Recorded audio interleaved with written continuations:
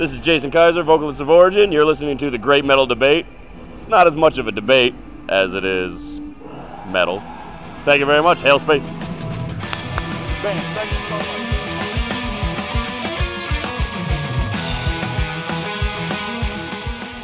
Yeah, we'll be looking at Pale Communion. It's the new album from Opeth. Anymore, I'd say they're not just the most, one of the most influential bands for death metal, especially since now, you could definitely argue they're not even death metal anymore, but they're very influential in progressive rock, I would say, more so than just death metal, because in a lot of ways, going back to like Blackwater Park, it's like, if you look at a lot of the progressive albums or even metal albums for the last 2 decades, that's right. Probably I'd say that's one of the more important ones that spawned, a lot of imitators, and one of the ones that a lot of people try to strive to but don't. But I mean, lately they've been going down a path to where the writing was sort of on the wall, where they were having more keyboards, more of like a 70s prog influence. Even on Ghost Reveries there was sort of a slight Deep Purple vibe that you could try. That was sort of there, but not totally there. Then they had Watershed, and that was a little bit more out there. And then they did Heritage, which they're sort of continuing on that line musically, because it's a much this album is much mellower than the other ones. Obviously, there's no death metal growls or harsh vocals, whatever anybody wants to call it, but it's still a really great album that has a lot of very interesting things in terms of their writing. It's very different from anything they've done other than Heritage.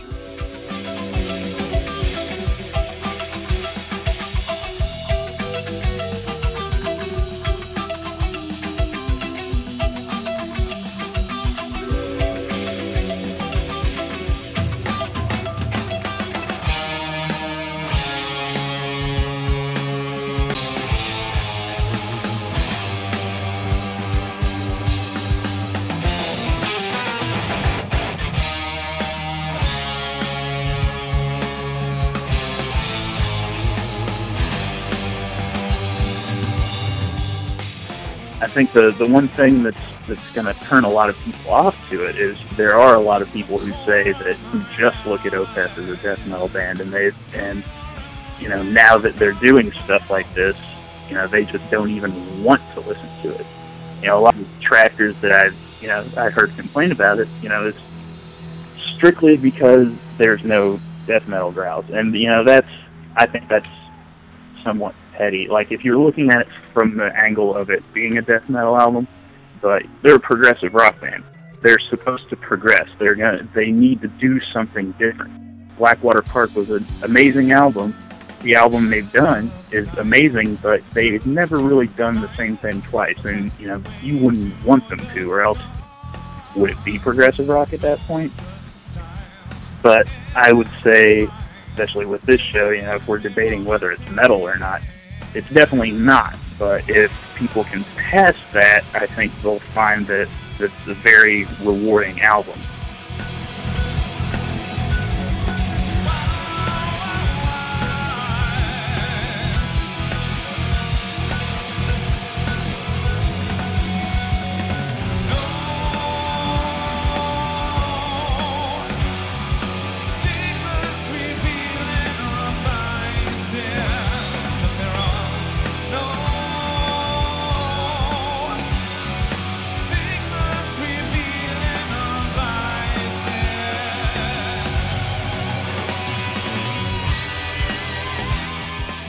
I think the album is something, I would say it's challenging, because I didn't even have a final opinion on what I really thought of it till maybe a couple weeks ago.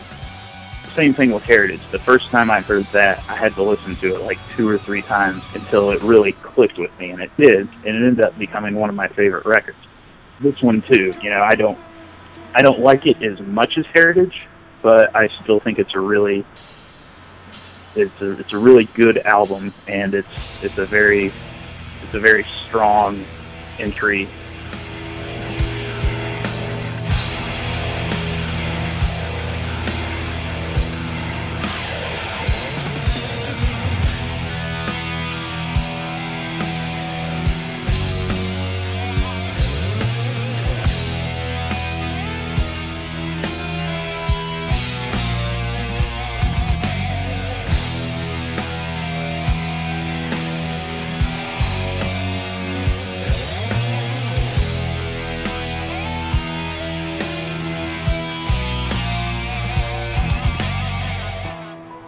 Ackerfeld doesn't really say exactly what he's going to do all the time, and obviously a lot of people were caught off guard by Heritage. So whether or not they're going to continue in a much like mellower 70s prog rock kind of thing is anybody's guess. But if they did, I'd say yeah, that's a turning point. But right now it's kind of hard to see. Yeah, I'd say if you looked at their first couple of albums from like Orchid and Morning Rise and My Arms Your Hearse, there's a certain similarity between some of them, but once you get to Still Life, there's a much bigger turning point where you see the song structure being closer to the Blackwater Park and Deliverance and Ghost Reverie sort of song structure, where it's when you have the acoustic and clean vocals. But the older albums had that too, but it was a much different kind of thing.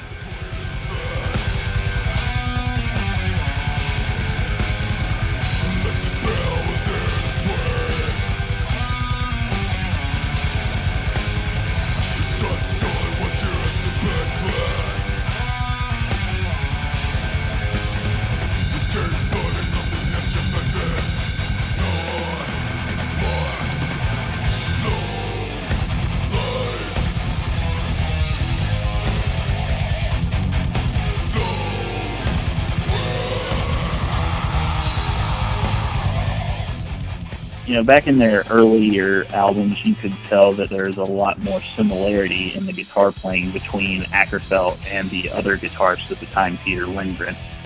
They both had similar play styles, so if Ackerfeld was doing a longer, more complicated vocal part, he would do something easier on guitar while Peter would take over the lead.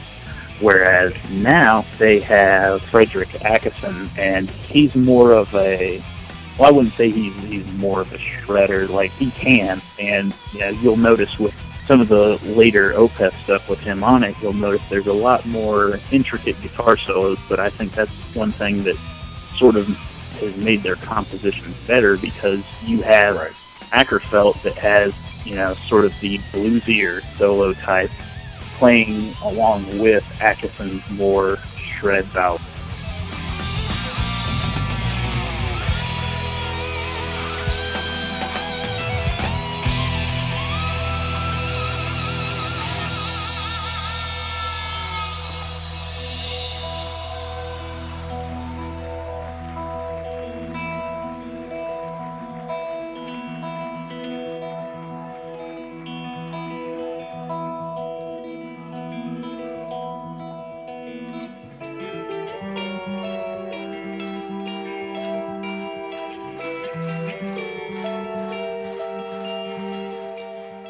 Well, Heritage, I would say, is closer to Genesis and Yes, sort of, but I don't know. That one was all over the place, though, and I think that's one of the reasons that I like Heritage more than Pale Communion. All of the songs were completely different. You had the very out there songs, and then you had the more traditional songs like Slither, which was their tribute to Dio, which basically just kind of sounds like a Rainbow song. But I do see that it's sort of lazy titling on this one. It's like one song that sounds like Goblin on the album, which Ackerfeld said before the album came out. He said, "Oh, we've got a song that sounds like Goblin. What's the name of the song? It's called Goblin."